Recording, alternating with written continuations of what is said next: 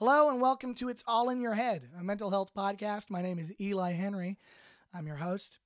Before we get started today, I just want to let you know that if you or someone you love is finding it hard to go on, needs someone to talk to, you can always call the National Suicide Prevention Lifeline. The number is 800-273-TALK. That's 800-273-8255. It's always a good idea. Don't be afraid. Reach out for help if you need it. This is episode 1. Last week, episode 0 was a brief introduction to me, to the ideas behind the show, and how it was all going to work. But this is the real deal. We're getting started. And I couldn't have asked for a better first guest than Davey Detail, who we have on the show today. He's a visual artist, very talented guy, very eloquent. He has a very interesting way of looking at mental health, and I think it's going to be a great episode. I'm really excited for you to listen to it. I had struggled with how I was going to release these episodes. You know, I'd recorded a lot in a short stretch of time, and I was going to try and plan to release them in some interesting way. And then I realized, you know what? I'm just going to release them in the order I recorded them. Because I grow as I interview, and I learn things, and I reference things. So it just felt like a good idea to do it that way. And one of the things I like about Davey being the first guest is how we met. I met Davey at a friend's barbecue, or a birthday party rather, around Memorial Day.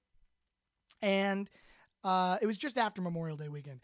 And we were just talking, and you know, he was wondering about what I do and what, you know, I was getting up to. And because this was fresh in my mind, I was about to start doing it, I told him about it. And we just started talking about mental health. And it was nice because I don't know him very well. I didn't know him, I should say. So we had this very natural way of getting to know each other, which I think comes across in the episode very nicely. And as I said in episode 0, this show is enjoyable to me because it's really just getting to know people through conversation. You know, you get to listen in on people learning about each other. And because I didn't know Davey, I had all sorts of questions for him that, you know, I guess I wouldn't have thought to have for people I know very well. So in future episodes, I forced myself to write out these ideas and these questions for people, even though, I do know very well, from an angle of not knowing them. And so this really does set the tone for me in terms of how I go on with the episodes and how I want them to go across. So I'm very happy to share this with you. I'm excited for you to listen to it. One quick correction I would like to make, though, before we get into the episode. I refer to the podcast The Mental Illness Happy Hour at one point, but I mistakenly say it's hosted by Phil Gilmartin when the man's name is Paul Gilmartin. My apologies to Mr. Gilmartin. It's a fantastic podcast. If you like this show, you will absolutely like that show. It's terrific. It's been on for a while. So that's The Mental Illness Happy Hour. I recommend you give it a listen. But without further ado, I'm very excited for you to listen to the very first episode of It's All in Your Head with Mr. Davey Detail. Enjoy. Quit.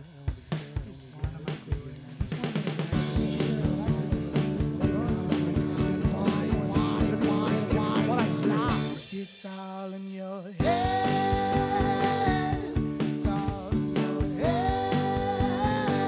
It's all in your head. It's all in your head. Yeah, it's all in your head.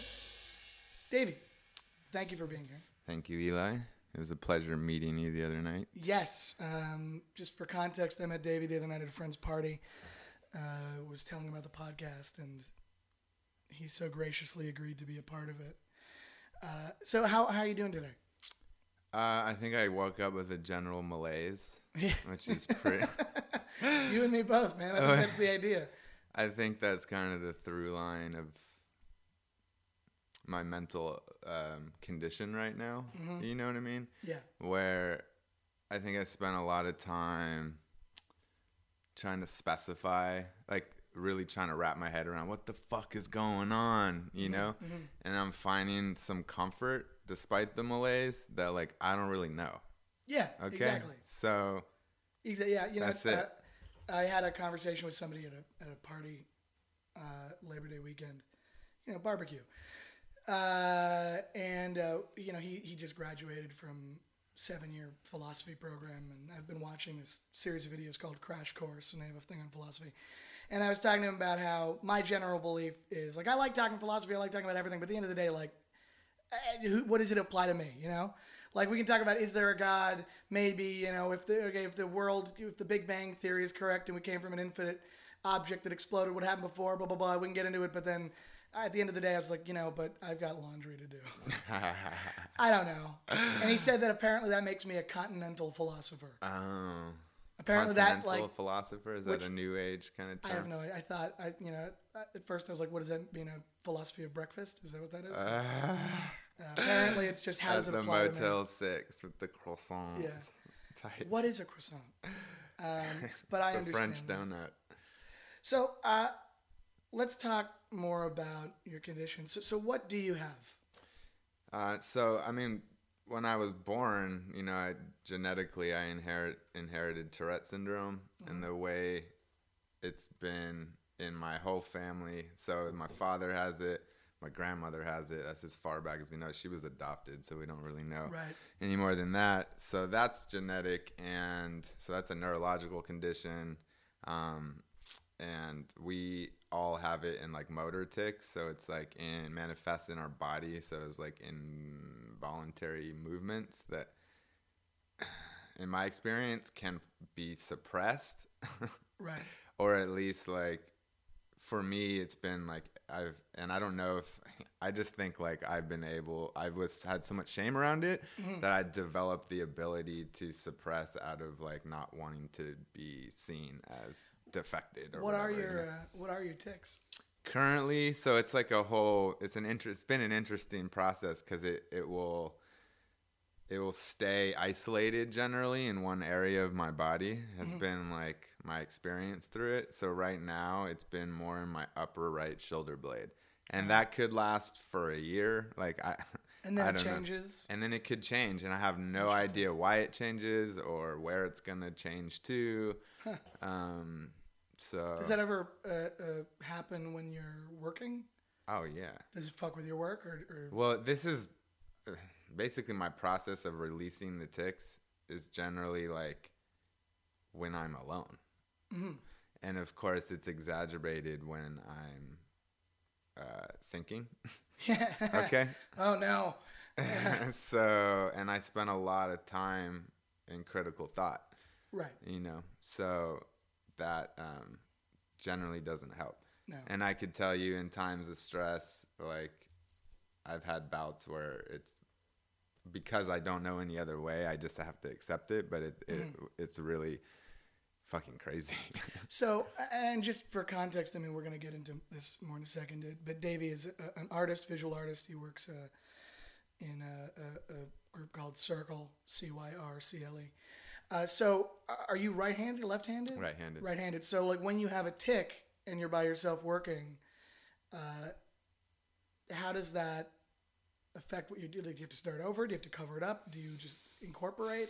Well, if my process was like a abstract expressionist or just an expressionistic painter that went real loose, conceivably that would be probably a really beautiful therapy. Yeah, right. But it's not been my experience and is not how I create. So you suppress it when you work as best. Yeah. So if I am, because I do a lot of my initial design on the computer.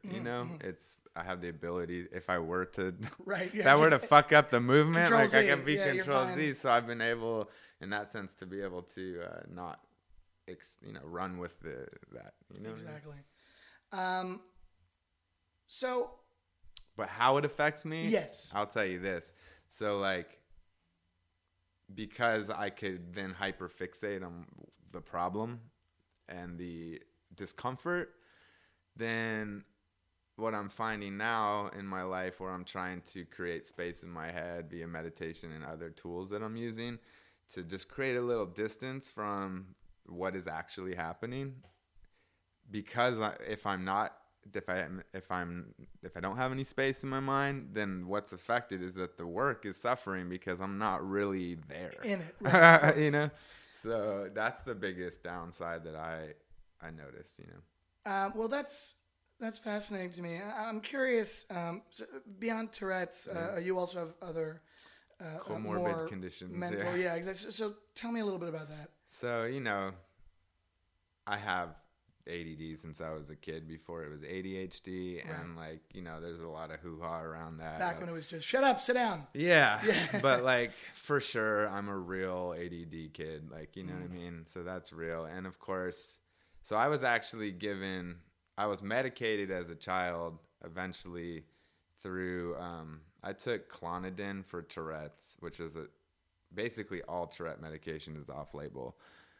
There's no really direct drug. I think there were a couple attempts, you know, really psycho meds. So I took Clonidine, which is like a heart pressure, like dropping the heart pressure kind of thing. Maybe. So whatever, somehow. So maybe it worked. Maybe I don't really know. I have no like context to gauge when I was a kid what I was like. You know, it's hard. You're still developing. Yeah, you know. Yeah. So I did take that for a while, and as I got in, and I was taking like you know, I don't know what Ritalin or something for a while. But I remember reaching a point like as I started to become like an early teen, where it's like I don't want to fucking be the. And it was a patch. It was like this patch. Right. And I was like, what if I'm with some chick? And she's like, you got this What's your patch so about? like all this shame, I start to realize like in time is why I would negate like treating shit. I think that's true with a lot of people. You know, so then it was like, fuck this patch. And I'd start taking the patch off. And eventually I just made a conscious decision, I guess, at some point that I didn't want to take medication and stuff. And like, I guess I was somewhat able to, I don't remember having a really... most of my high school years, like I was enjoying my teens. Okay. Yeah, exactly, so like, right. You know, and I'm grateful for that, you know. And ADD can be enjoyable. Yeah. And it's only when you're an adult and you've got responsibilities that ADD becomes a real problem. And it was like, as a teenager, sure, fuck it, go ride bikes. I was a skateboarding kid. I fucking was all into music and like, you know, and I was into art. I was heavy into art. So I had a lot of releases. I had good friends. Like, you know, it really wasn't affecting me as much. Right. You know, so. And beyond ADD, do you have... So what I think happens is, because I wasn't born with general anxiety disorder or general, you know... you're born Jewish, so... Well, you're already fucked there genetically, right? Mixing the Jew with the Jew syndromes. But, you know, I think, like... over time it's insidious what happens, and then one thing leads to another, and like a little tangent here would be like this metaphysical healer I was talking to, regardless if I believe what she's talking about, I like the idea of it. Sure. Where she believes that through like resentments, you know, through her really fucking gnarly story, gave herself cancer. Okay. So there are some truths to that, which like science could back up, at least in the idea that like, well, abusing yourself chemically. Or even not, just like your thoughts can manifest illness. You know what I mean? And there is some truth to it. And it's not to say that what we have is a result of our thinking, but it's definitely to say that it can make matters worse. Well, I'll disagree with the concept that it can give you illness. Thoughts can give you illness, like in a physical sense. But I do agree fundamentally with the idea that thoughts in certain ways can manifest themselves in mental illness. Speaking of which, I realized I completely forgot to turn off the AC. So those of you at home, just know that it's a hot day here in Los Angeles. It is. But nevertheless, anyways, the point of all that tangent is like, it just helps inform me in another way of this is why, okay? Because on a spiritual aspect, which is I subscribe to that kind of space right now, and so it's her belief that it's more like a reincarnation kind of idea, where like you come into this existence choosing situationally everything. Where it gets fucking weird is when you're like, oh, so you're a baby that gets molested and fucking bombed out. So whatever. But exactly. I don't want to like entertain. The point is I'm just applying it to my experience and being like, so maybe I chose my parents. Well, there it is. It's that continental philosophy idea of like, I mean, whatever, sure. Like, but here we are. Why it helps me is because then it's like, okay, so maybe I chose all these conditions, and what's the point of choosing them instead of suffering and being a victim of that choice, right? Which is a crazy idea, okay? And it's not the only thing I believe in. It's just one thing. Sure. So maybe I'm not a victim, and I don't have to stay in that victimized role and be like, what can I do with what I have, and what can I learn, and what can I give back? Right. Do you know what I mean? Right. To create some hope in these situations, you know? So, I guess, when did you first start, doing art? When did that first come up? Was that in your teenage years? No, way before. Way before. Like, it was like the kid that just liked to draw and shit. And then my mom called me Tape Boy for a while because I'd take tape and fucking make tape sculptures. And then, And was it always your plan to do that as a profession? Yeah. Or 100%, But I also had like a grandma and a dad and like an extended family that would be willing to pay for my education. So they were That's like, helpful. Yeah. Well, there was no one understood art in my family. So it was more just like, my grandparents were like very traveled, so they respected art. Sure. But the idea of like, you got to make money, right? So it was like, if we're going to pay for some education, find something to apply the art to. So I went to Art Institute, a trade school, basically, to learn graphic design and apply that. And did you work in that field for a while? I did, but I didn't work in that field out of school. I was very much like a fucking dreadlock living in the Bay. Right. You know what I mean? Like making music and making art, but I had this skill set. So like I would make flyers for people or whatever just to get by so I could cultivate my craft. Because I never had really any intention to do anything other than like, dope, let's get like, the computer's a cool tool. Let's like fucking work around in here and, and that's great. That's really fortunate that you had that. Yeah, it's a blessing in that sense. I'm in the same boat. I was lucky enough to have a family that was very supportive of my art, but they, pushed for an education. Yeah. They definitely saw, like, I excelled in art in high school. So it was like I took AP classes. I had a class that had no fucking teacher, and I went at 7 a.m. Right, exactly. So if that tells you anything about high school kids. And was that the same way? Were you different with every other class? Like, were you not as involved in any, like, were you failing other classes? I did okay in school just because of my upbringing was just like, and not to say that I didn't fuck around, but I was able to pass, okay? Right, exactly. And, like, if math was not my subject, but I'd, like, fucking get a C, Yeah, so I know what you mean. You and me both. Mm-hmm. So, you said you've been doing art since you were a kid. And I have, I've got some scribbled down questions that I was thinking. Now, one of the questions I was going to ask you is, do you feel like, does your art... I'm rambling here, but I went on your website and I took a look around at circle.com, CYRCLE.com. And I see there's the, each exhibit's got its own description. And I'm not going to pretend I'm the most cultured when it comes to art.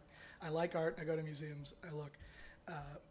But I read the descriptions of pieces and paintings. And, sometimes you're like, oh, cool, I got this. Sometimes you're like, oh, fuck off. What is that? Like, it's a giant picture of it's, blue and red and then blue. And it's like, it symbolizes the extremes. And you're like, okay. But on yours, there's one exhibit that, we were talking about earlier before we started recording called Nothing Exists. And I looked at that and I read the description. So do you write these descriptions? And if so, do you come up with them, beforehand, before you start working on the pieces? And do you kind of come up with that thesis and then start doing it? Or is it one of those things where you start kind of working on something and then notice a pattern coming up? The title always initiates the creative process. And the title is then a concept, right? So I always hate the artist statement at the end of the description because it never can justify the complexity and depth of what we're really trying to communicate. And I'll be like honest enough to say I'm creating and I don't really know what the fuck I'm doing. Sure. You know what I mean? Exactly. So I just know that there's this intrigue and maybe it's philosophical or hybrid with some spiritual ideals. It's very just like, what the fuck is this idea? And I'm really interested in polarities. Mm-hmm. And the more I realize why is also that I work with Rabbi, who's my partner. So it's like we're a yin yang in itself, and we couldn't be more different, yet what we share is kind of like at the moral level, I guess, is Right. where we really relate. Do you feel like you work through shit within the work that you do with each other? Yeah, and maybe it's not exactly in the work, but it's just the processes of life and like what comes up and our willingness to work through the problem, you know? So that idea of starting from the title and starting from the concept, when did that start for you? Because if you started as a kid doing this art stuff, I imagine, I feel like, you know, in improv, which I've done a bit of in my life, you know, you watch kids do improv, they're amazing at it because there's no judgment within themselves. There's no worried about how they come across. They're just doing it. And then it's later in life that they start to judge and figure it out. So for you, was it this thing where as a kid you were just doing and then at a certain point Yeah, it that's switched? like a profoundly, that's to hear that right now and where I am in my process is really beautiful to hear because it's where my resistance lies and what is a process that no longer serves me or like how did it come to be that way? And not to say that it's good or bad or indifferent. It's Right. just that like I'm finding a lot of resistance in that space right now. And maybe it's that I desire to improv a little more right now in my process. And there's a fear around it because it's been a while. Of You know what I course, mean? right. And that conditioning. And when you say, you know, and I was even in like a psychotherapy session where like I was expressing to her my resistance, my anxiety. I also tell you another condition I have is nail biting, which is like a oral compulsion. I do that as well. And I'm like, it's always been bad, but like it gets even worse when I'm in like a lot of resistance. So again, to go into the process of creating when it's real heady and fucking intellectual, then it's a lot of thinking. And in that thinking space, there's no fucking resolution because it's just like, whoa, another philosophy on another philosophy. And it's like, when do I just fucking let go and then create something, you know? So the irony of it is that I'm finding my therapy through it right now is I've always improv, not just in the visual realm. Like I used to write music, but I would freestyle a lot. Right. And now I'm finding myself freestyling, not even in the in rhyme anymore. I'm just fucking telling non-bullshit narratives that have no narrative. And Just, there's no through line. Stream And of consciousness. I could do that shit for an hour. Yeah. I had friends over, like 3 girlfriends and my homie, and I'm like sitting under my coffee table like a fucking weirdo, just telling a story, you know, to everyone that has no purpose or point except that it's just this release, you know? Why not? And so yeah, like I'm sorry, tangenting, but No, that's fine. I do that a lot. You and me both. What was the meat of this? Well, I get the question was like, you know, was there a moment where Oh, you yeah, yeah. started to switch from just doing to coming up with the concept first? And then, Yeah. So just to finish with the psychotherapy, I expressed the resistance. She's like, "Do you know when this started?" And it was specific to the nail biting because I was like, you know, I'm particularly like the symptom that's really fucking with me is that. Right. But that's not really what's going on. There's more underneath it, you know? And so she was like, well, maybe you want to, do you know when it started? And I was like, I don't know, maybe I was 7 and like doing this visualization. Right. I'm with my 7-year-old self and I fully like allowed myself to experience it. And here's my 7-year-old self. And she's asking me like, what's going on? I'm like, well, he just put his hand out. I was like, were you curious? I'm like, yes. I grabbed his hand and he took me around my grandparents' house and he just started drawing. And then he walked into the mask room where they had my grandparents have masks from all around the world. And it was like, oh, look at that mask. And there was the nervous energy that I so well know was not there because the purity of his free spiritness was just like, no, I want to fucking do this. Exactly. And I want to do that. You know, so like it's an interesting time to be talking about this shit because I'm in the process of like, oh shit, you know, and I think I've never been asked that question the way you did, so it's really amazing to hear it. But I guess what comes to mind is like, maybe it was like the computer. Yeah. Or that process of that schooling and because there was no like, you know, nurturing of the like, oh, just let it go. It was very like regimented and methodical and like add that there and the composition needs to be like that. And maybe that's all for a reason. Because in any outlet of creativity, at least in the visual realm. It's like, I remember seeing at the Tate Modern Picasso's exhibit, and it's like, Picasso because it's Picasso, but I don't have any like strong emotions towards him because I've never really given myself the opportunity to like get into his work, you know? And like never really, even in school, it was not about art history. It was like you had to take one class. So there's no awareness.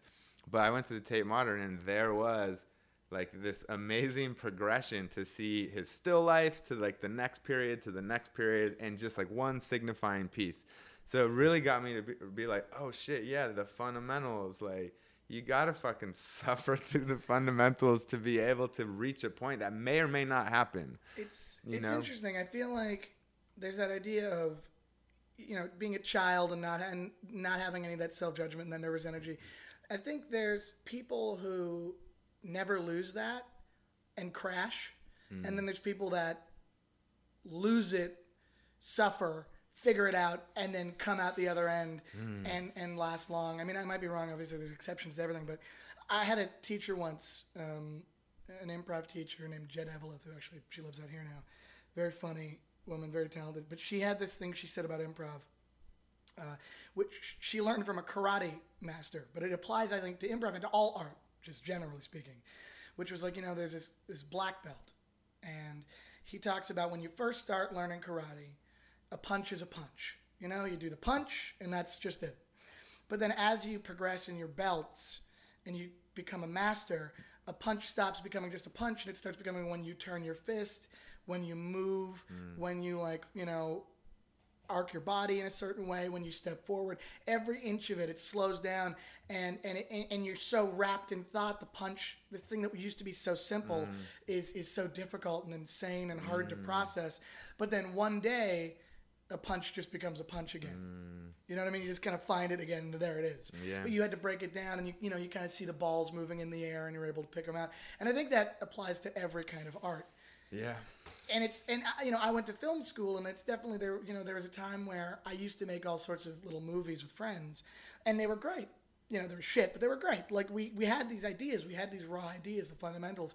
And then I went to school and I studied and I broke it down, and I got so bogged down and overthought, just being like, oh my God, what am I doing?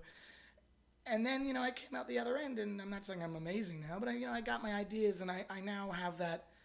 I did the thinking enough to break it down and ruin me, and now I'm out the other end, and I'm able to learn in a way that doesn't hurt as much. I think that's what you're talking about with that process.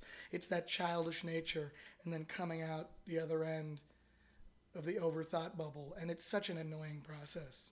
Yeah. But because it can be real debilitating. But the thing is, I'm not. There were moments of despair and complete hopelessness and brokenness in this process. I don't experience that right now, but I definitely have my moments where I'm like, oh shit, and I have different tools to deal with it now.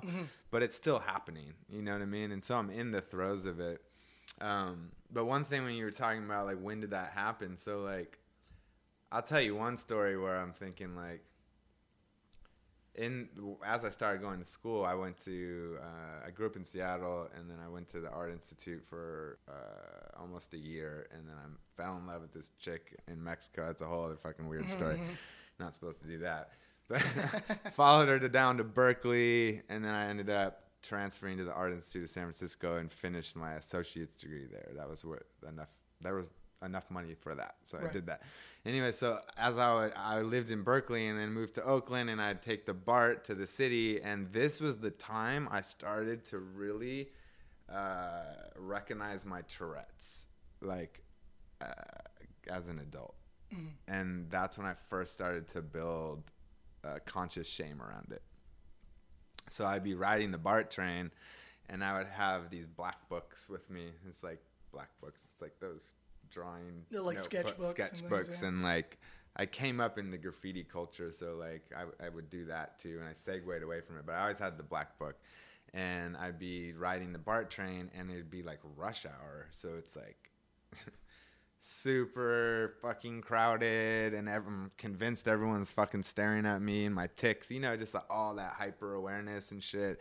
And it was the first time I started to express from that space. So then I still have the books, right? And it'd be like characters of someone I'm seeing is actually me, and then like parts of my body, and I'm saying like, no, stop looking at me, like just that whole like very expressive thing. And so, and then that was I guess I remember that as being pretty therapeutical, you know what I mean, in a sense, because it got me at least away from like the fucking despair of that mental space, and just like into the did anyone ever comment on any of your tics? Like, did anything trigger your being self-aware, or do you think that came from anxiety? There's probably like three times I really can actually admit that like someone noticed. Was there a first moment, like, or did that just come out of your own?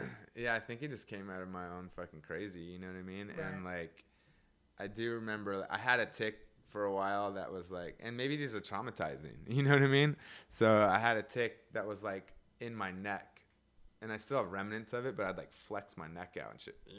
Oh, you know? Starfish. It's like hella noticeable. And like, and I remember like I was seeing this girl I was interested in, and I'll tell you that time, like I could smoke weed when I was a kid and it was all good. And then I like crossed that weird threshold that happens with people that smoke weed, and then like all your insecurities are like fucking staring at you in your face. I call it like, doing you do brain surgery on yourself. And still, like another condition I now know is I'm an alcoholic too, and alcoholism and all of that shit. But like I still was like would still smoke, like even though I knew, like I swear, like this time's gonna be different, man. No, I know it took me a full.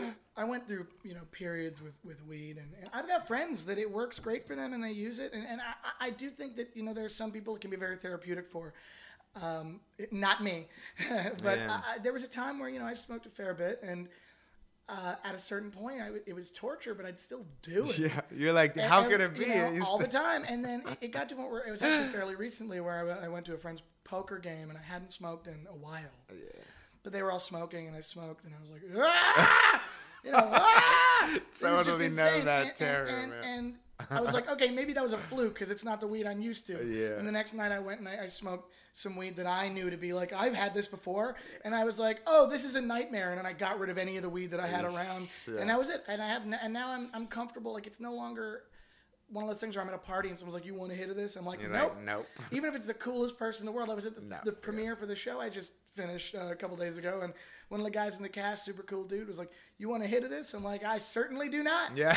I have no desire to impress you. You can say with conviction now that, like, yeah. Because it's either I, like, smoke it and try to be cool and then, like, worry that you have a million eyes that I didn't know about, or I stand here and deal with my normal anxiety and worry about it later. Totally get that. So I think I was like high.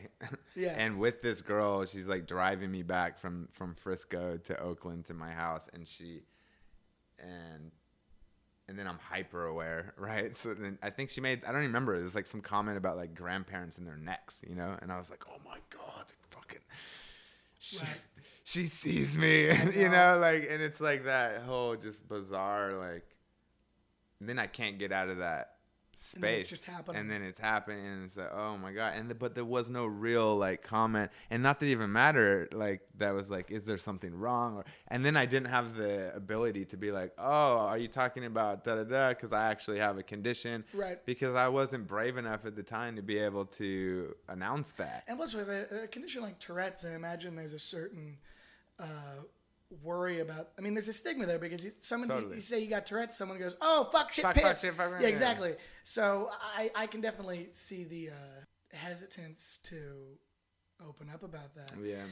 One thing I'm curious about is, I feel like with Tourette's it must be tough, because especially when it is a physical tic, for someone to say, hey, you're doing this thing, it would be like, for me, I've got bad anxiety, and often cases social anxiety. It would be like if somebody just looked at me and was like, if I thought in my head like, this person hates me, and they're like, I don't hate you, I'd be like, what? It's very naked. It's very, and my therapist talks about loops, Yeah. Anxiety, depression, they come in loops and medication closes those loops. Mm-hmm. But for those of you listening, if you don't have any of these conditions, first of all, nice. Second of all, the way these loops work is, you might text somebody and go, oh no, they're not responding, I shouldn't have texted them. It's fine. I'm making a problem. But then you think that over and over and over and over and over again, about 1 million times in about a minute period. So those are those loops that just occur, and that's where panic comes from and where a lot of depression stuff comes from. So I can only imagine with Tourette's to be caught in a tic would be terrifying because it's like being caught in a loop. And then, I can't imagine it's easy to explain, oh, I have a thing. Because then the other person's going to feel bad because they're like, oh, I'm sorry, I didn't know. Or they're going to have a lot of questions. And then it's like, I'm happy to deal with these questions, but not when I'm in the middle of a panic attack. Yeah. That's exactly the idea. And that's basically the through line with most conditions, you know what I mean? And you know, like, so there is some certain traumas around that for sure. And like now, I have, and I don't do it all the time. There's been pivotal moments in the last few years where at a group level, you know, to people that don't have the condition at all, I'm able to express that, you know, and Absolutely. And that's a beautiful like progression, like in letting go of things and getting into a space of acceptance and being seen naked and vulnerable. A huge thing that happened to me that's a metaphor to all of this, because it's really centered in fear, right? Of course. So I remember fear of vulnerability. Yeah. So I was taking this drug on my own volition, self-medicating, some Southeast Asian coffee bean plant. Like I really had to go to the farthest reaches right. to where I'm pretty convinced that like I'm gonna stay off substances. But and I've been brought into my knees by way harder drugs, okay? But this one really fucked me up because it was like the last stand. It was like, no, this is gonna be the one, you know? And taking this shit. So anyways, like I woke up one night, or I had this fucking crazy ass lucid dream and I knew that like the jig was up. Like I couldn't fucking manage this shit.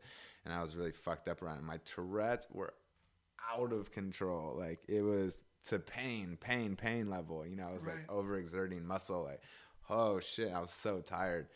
And I went to sleep that night and like something like tried to put something in my asshole. Like it was fucking hella. This is your dream? Yeah. And I was like, I remember it was so intense, dude. It's like such a vulnerable space. Your fucking butthole, dude. I was like, oh my. And I woke up and I was like, no, like absolutely not. And I go back to sleep and like it fucking tries again. And then I like woke up this time. Like I was like, there's a fucking ghost in here. Like it was just so crazy. And then the third, I was just so tired, dude. I just let it happen. And like, I'm not proclaiming I know what happened, but I guess the easiest is like an out of body experience or whatever. But the whole thing is like to say it was my astral self. I like to get all poetic about it, but looking down at me, and the trip is your astral self looking down at you and trying to fuck you in the ass. Trying to fuck me in the ass. And then it's funny. My friend was talking about if that isn't some fucking metaphor. Yeah, right. So but here's the thing. So I'm looking at myself, and I don't know if I'm actually ticking or if like this is the lucid dream or what the fuck's going on. But I was ticking. And right when I was about to move my shoulder, I went like halfway into it. And it was like, you're okay. And I pulled it back. And then I did it again and I pulled it back. Okay? And it was this like really profound moment where I was like, I'm okay. Like, I'm okay. I mean, nothing's going to change, but I'm okay. Like, you know what I mean? Yeah. And it's that understanding of what is. Yeah. I was like, I'm okay. Like, I'm safe. I was like in the fucking stars, whatever. That's where I go. And I woke up and like made a surrender to the people I love and I know about what's going on. And then I started to seek like more help and from people and stuff like that, you know? But that was like a really pivotal moment for me. You know what I mean? And what happened then, here's the second thing I was really going to talk about is that so this drug made me I had a detox. I was like crazy withdrawals and shit. And so I was like, I need to go to the fucking Wii Spa and like sit in that sauna, you know what I mean? At least like try to like make it a little softer, you know? And I remember I've been to the Wii Spa before in the co-ed. And I didn't even realize that I had a fear to be fucking naked amongst men in the, like, you know what I mean? Like, our generation didn't grow up like that, you know? Our parents, like, fucking, it didn't even matter. That was part of, like, it was natural. Old people in the locker room. Yeah, they don't give a fuck. Dick swinging doesn't matter. Just blow drying and it's their like, balls, you know, it's not like that I have a desire to be naked amongst men. It's that I have a desire to be naked and free. Yeah. Okay? So what happened is, like, I go there knowing my purpose is to go to the fucking men's sauna. You can't go to there's no upstate. I needed like the steam room, you know? Right. And the water shock therapy and shit. So I like get there and I'm in the locker room and all my fears are there on top of my fucking intense withdrawal. Like I was just fucked. But I was like, I need to make some change. I got to walk through some fears right now, you know? And I went to I still couldn't do it. So I like walked up to the fucking co-ed room and I laid in the clay balls. And I was like, I am not doing what I need to do right now. And I just fucking got up and like walked downstairs and like I was like, oh, I know, I'll get like a big towel and wrap myself. I was like, there's no big towels. They're all those tiny little fucking, you know? And so I was like, fuck it, I'll grab him. I'll use him as a shield, you know? Like this is all my... And then that people notice, like then you were, like when I've ever been in a locker room and I have a small towel, I'm thinking like, everyone knows I'm worried about them seeing me. Yes, so all of this thing is happening simultaneously and I go and I get fucking naked and I put my shit in the locker and I shield it up and I walk and I'm so uncomfortable and I like open the fucking doors and I was like, there was somebody else who was so like just cut and beautiful, man, like shielded up and I was like, fuck that. And I just dropped the towel. That guy's shielding. Yeah, and I was like, fuck it, dude. And I dropped the towel and it was a really pivotal moment, you know? So and it's progression because now every time. Imagine how shitty that guy feels. Right? And it's like, I don't want to feel awkward. Like, I don't want to be in fear. Like, I want that purity of youth. Okay? Sure. And I believe it's possible. It's going to take a lot of work. And it starts with walking through some of the things. And I'll tell you that it's just like working out, right? You ain't going to get fucking, I don't really want that body, but if I were, I would have to like repetitively discipline action. So as a result, even in that metaphor, like every time I went 17 times in a row. That's how much I needed that. Amazing. But every time it got a little easier and I'd have more space to be, you know? Well, on that note, let's talk a little bit about therapy and, what, therapy, medication, like what you have done and what you've worked on through your life. So you said as a kid you were on Ritalin and you were on the drug for Tourette's. When did you start seeing a therapist and start doing all that? So yeah, it was like therapy back then, but that was like psychiatry. And then what I really remember seeking therapy was when another pivotal moment, and this may have been so I came down to LA. I was offered a job as an art director for this clothing brand, and I was like a young dreadlock kid who had no reason to be working with this guy who was super LA and all about like yachts and fucking clubs. It was like such a weird like LA incarnate. But something said like, no, I want to make this shift. So I did it. I took the job, yada, yada, and I was broke as fuck, and it was finally like, let's do this. So anyways, I worked at this company and it was an amazing experience. Now I look at it as a privilege. It was amazing. Somebody believed in me. I was an art director at like 23, like, damn, that's dope. So the thing is like maybe 2 years into it. So I worked there for 3 years. 2 years into it, I started to notice resistance in the process. Maybe it was sitting down for too long and designing. Maybe it was. You've said resistance a few times. Can you just define what you mean by resistance? Resistance means that like what? So I'm not like joyfully compliant with what I'm doing. We gotcha. Okay. Where most of the time I had that. It's like, fuck yeah, I can't wait to feel like work. Yeah. I can't wait to get down, fucking see where this is going to go. It's like, I don't want. So 2 years in, you felt like. Yes, I started to feel that. And because it was a foreign feeling, I was like, it wasn't like, it hit me and I was like, it's insidious, and more and more and more. Then there were parts I started to notice that my ego was getting involved because it was like I would try to sneak my name in because, you know, my ego really started to get involved. I'll tell you that. Right. Because I see these guys like taking all the shine for everything. You wanted like validation. Yeah, give me the validation, you know, behind closed doors. It'd be like, oh yeah, da da da da da. And then when it comes to them being the accolade, but that was me and my young ego and shit like that. But I needed that rites of passage. And so that was part of the resistance too. So there were some layers to it.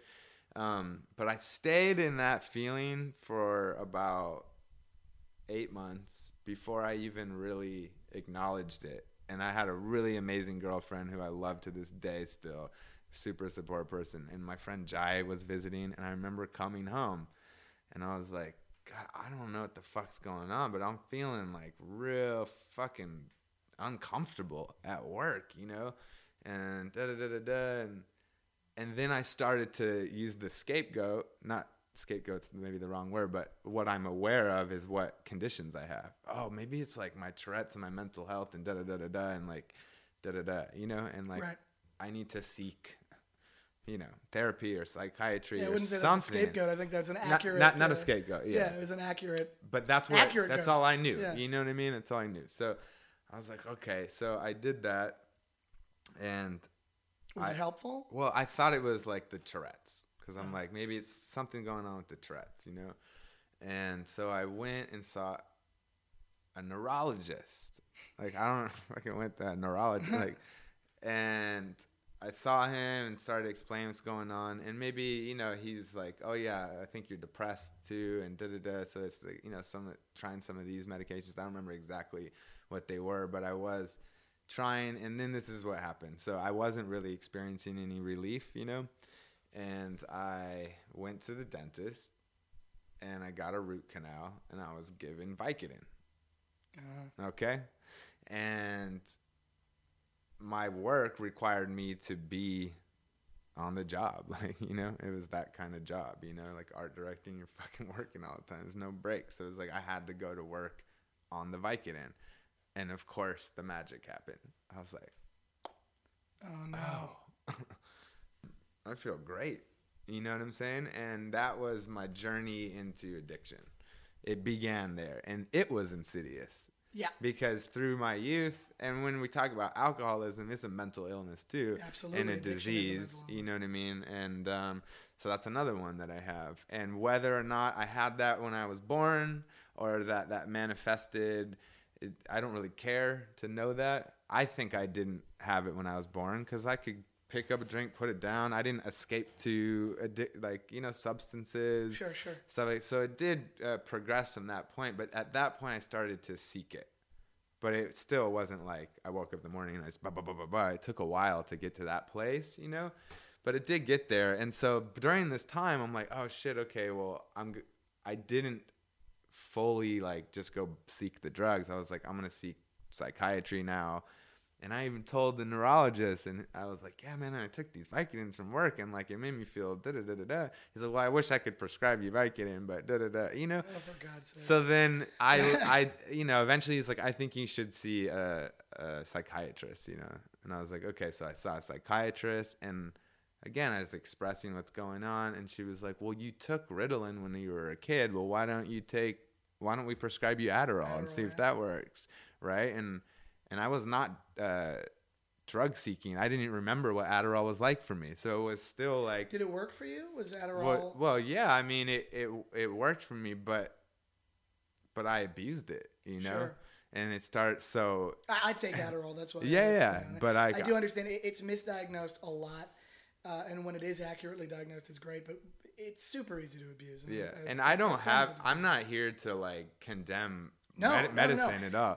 I just telling my experience, sure. You know what I mean? And I'm curious to know, that's why, like, you know, when I meet somebody else on medication that I'm on, I'm always curious to know how it works for them, because I've seen friends who have abused Adderall, and it's super easy because it seems like if the fucking pill from, what was that movie? The Limitless. Like, that's what it seems like, but you know, for me, it's just I make sure I pay my rent on time. Like, you know what I mean? But there's some people that take it, it's like, I'm a god. I get it, you know, and like, it's dangerous. It did allow me to do those things. Yeah. It did allow me to like fearlessly write an email, like some such easy, like normally easy tasks were like so fucking which is large crazy because for that's me. the anxiety. What I found fascinating about Adderall is that, I've got bad anxiety, and Adderall, which is a stimulant which, inherently prompts anxiety, actually balanced me out in such a lovely way where I was so focused and so, I'm so able to get things done that I'm not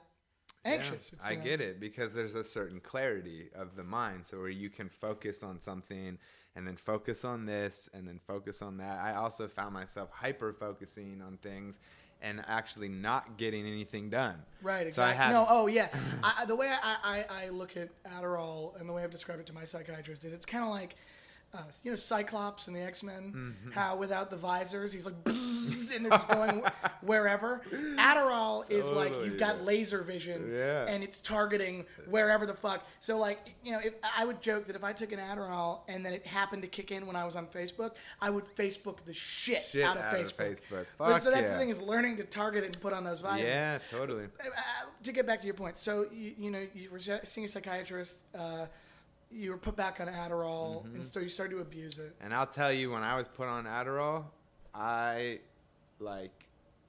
had such relief when I took the first pill. Right. And I remember calling my family. I remember, you know what I mean? I was just like, felt like you figured it out. I figured it. I found the solution to my That's problem. the most dangerous moment in anybody with mental health. Yeah, and so it progressed from there. And so where I was able to manage the proper dose that was given, eventually turned into like, well, maybe two more. And because there's still more work to be done, or I'm so passionate about what's happening. Like, oh, don't you it's been so long, to feel like this. Yeah, whatever reasons. But I also learned that has nothing to do with it for me, because I identify with what alcoholism is. And what were you the drinking disease. At this point? I was drinking, and when I say alcoholism, it's like substance, anything. So just general addiction. Yeah, and in fact, there were many other substances that I prefer over alcohol. I just choose to use that word because that's the definition in the medical journal, alcoholism. Sure. You know what I mean? Sure. That twofold disease, so allergy of the body, and then we have the mental obsession. And then, the woo-woo part of it is that we suffer from a spiritual malady. So that's a whole other thing. But the point is I'm convinced that I can't take a substance that affects me from here up. And Adderall is one that would do that. I could take for a those psych of you at med. home, when he said here up, he pointed from his neck up. Yeah. Anyway. So I could take a psych med or, things like that. But for me, I can't sustain or manage my usage if I were to take Adderall. Did you ever do talk therapy? I know you mentioned a psychotherapist earlier. When did you start going to talk therapy? I didn't start doing that until March 3rd of this year. That's great. I'm happy you're doing that. That's the biggest thing to me that I think is a problem in this country, is that the first instinct is to see a psychiatrist, and they're medical doctors, and they'll start from medication. And I think that, and this is especially for people at home listening, I think a big thing I recommend, and a lot of people recommend, is you should start from talk therapy first, and then through discussing with your therapist and finding one you like. If then it seems like medication is the right choice, go from there. But always start from a place of talk therapy, because you can throw drugs at stuff, but drugs are only tools to help make you more stable to talk through and then get through to real progress. Sure. There's no pill that's going to fix you. There's a pill that's going to get you maybe leveled out and then give you the ability, once you're even and not going through these wacky periods. But it's a way to stabilize you, so then you can talk through it. That's where real change occurs, through conversation. Yeah, I agree with that. So I'm happy. And has it been beneficial for you, the talk therapy? Yeah, and there are several things that are beneficial to me right now in my life that have radicalized my experience. And what you said is the most important part. I don't think he said conversation or something, but to me it's connectivity on a very honest, vulnerable level. Okay, because when we can get to the real rub of what's going on, medication may or may not be necessary, what you're saying, because it's a lot of it centers in fear and conditioning, and it's conceivably possible to be able to take contrary action on what's going on and work through some of these traumas or these fears or these defects that we have in even in our character, or just not knowing what the fuck to do in a situation because we've never been able to verbalize it. You know what I mean? And get to the root of what's going on. Sometimes it's too late and you might really need some assistance to be able to sustain while you're working through it. And I agree with you on that 100%. You know what I mean? Yeah, I think it's important to recognize that difference, because my therapist was recommended to me by a friend, and so he sees him and his girlfriend sees him. So whenever we get together for drinks, we all joke about how we all see the same therapist. But there was this interesting thing where when I first started seeing him, he recommended maybe you should think about medication. I was like, no, I don't want to do it. I don't want to do it. Until eventually it made sense for me, and I was like, you know what, I need to. I was kind of at a point where I couldn't get through the wall. But my friend's girlfriend, who also sees the therapist, she was saying that he advised her not to take medication, which I thought was interesting, and that's the sign of a really good therapist. And I told her, look, listen to him. I trust him. It's not like he's peddling drugs. If he was, he would tell you, yeah, go get some pills. He's actually giving good advice. So that's the thing, is if you are seeking a therapist, those of you at home, don't be afraid to shop around. It's like dating. You got to find somebody that works for you, and it's very definitely. I mean, there's doctors and there's doctors, you know what I mean? And that we don't have much control over that other than asking around and getting some advice in that space. So I want to start to wrap things up. Yeah. I got a couple quick questions. What is the best advice you've ever received on how to deal with your conditions? One of the best advices I've ever received is that I'm an alcoholic and there's a solution. Okay, so at least in that space, lean into it. Yep. Okay. Meditate has been really big for me. Praying has been really big for me. And those are some communicate. Okay. Yep. Communicate all the time. Do not be afraid or ashamed, or that somebody, or that you're burdening someone. Honestly communicate. And I would add to that, just because I think of empathy as the most important thing.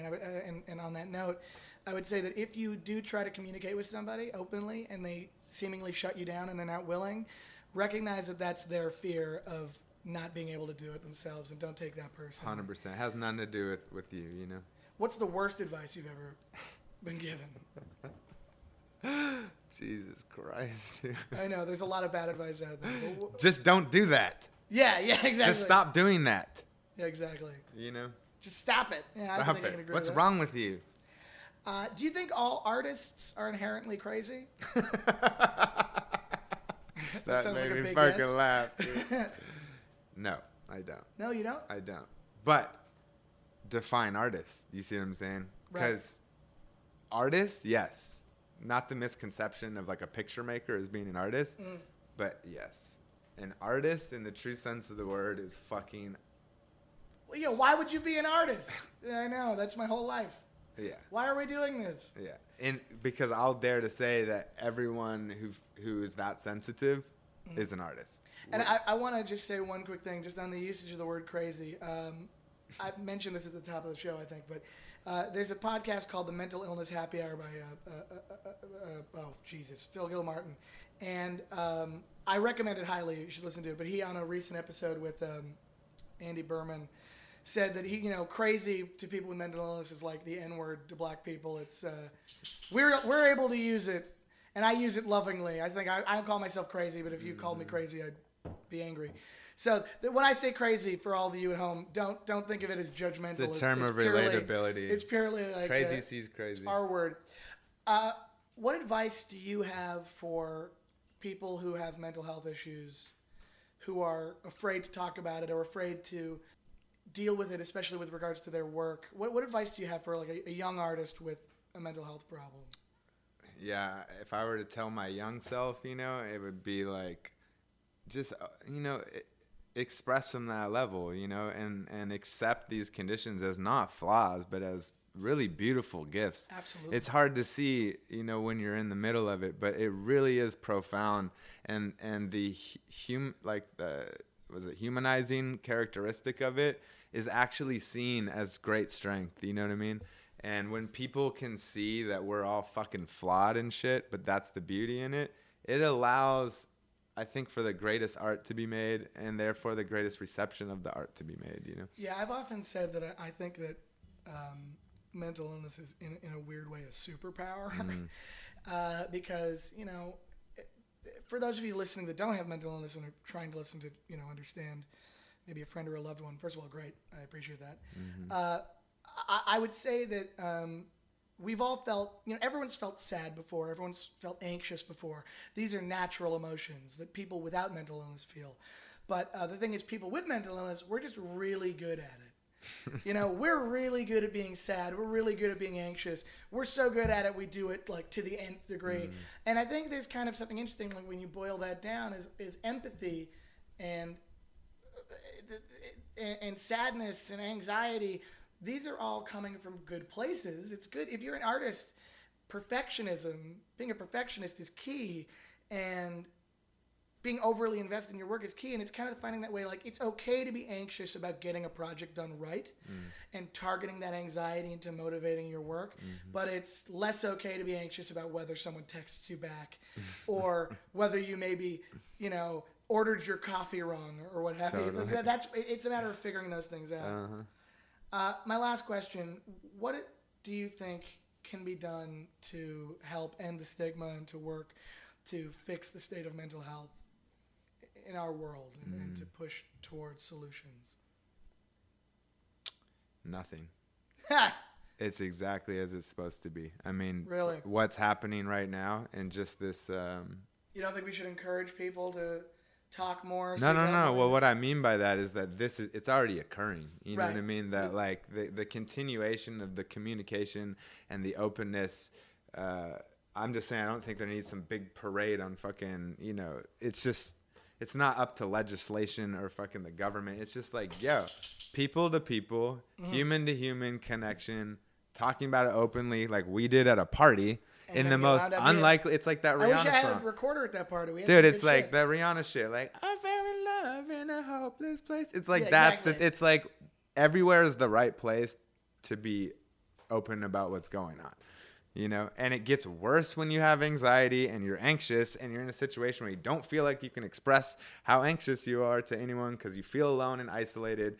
And when you can just be able to break down that barrier and communicate, suddenly you're okay for a moment, and that's what I think needs to be done. On that note, we'll wrap up. Davey Detail, thank you. Circle.com, CYRCLE.com. It's really wonderful stuff. Is there Twitter or anything? Instagram? What's Twitter? Yeah, fair enough. All right. It's a place where Instagram, you work on it for a while. I saw that you had Twitter, but you have a reason to have it. Yeah, I'm a comedian. I have to do that shit. Yeah, just Circle for everything. Circle, CYRCLE. Take a look, check it out. And now my dog is bothering both of us, so I think it's time to go. Thank you. Thank you. All right, there you have it. That's episode 1 done in the can. Thank you again to Davey Detail for being with us. If you'd like to contact me, you can email us at it'sallinyourheadpodcast@gmail.com. Please follow us on Twitter at InYourHeadPod. You can get us on Instagram at it'sallinyourheadpodcast. There are so many ways to reach out. But please, let me know any thoughts, concerns, anything at all. I'm more than willing to listen. Davey, as I said, you can find him at Circle, CYRCLE, everywhere on the internet. What was I going to say? I had one last thing to tell you before I let you loose. Oh, yeah, please rate the podcast on iTunes. Subscribe. It helps a lot. Share with your friends if you liked it. And come back next week, next Monday. We've got comedian Leah Knauer. She's very funny stand-up. We talk about stand-up comedy, Los Angeles, and what it's like to be a woman in the comedy community. It's a good episode. I'm excited for that one. That's right. So it's all in your head. New episodes every Monday because that's when I see my therapist. Thanks for listening. Catch you next week. It's all in your head.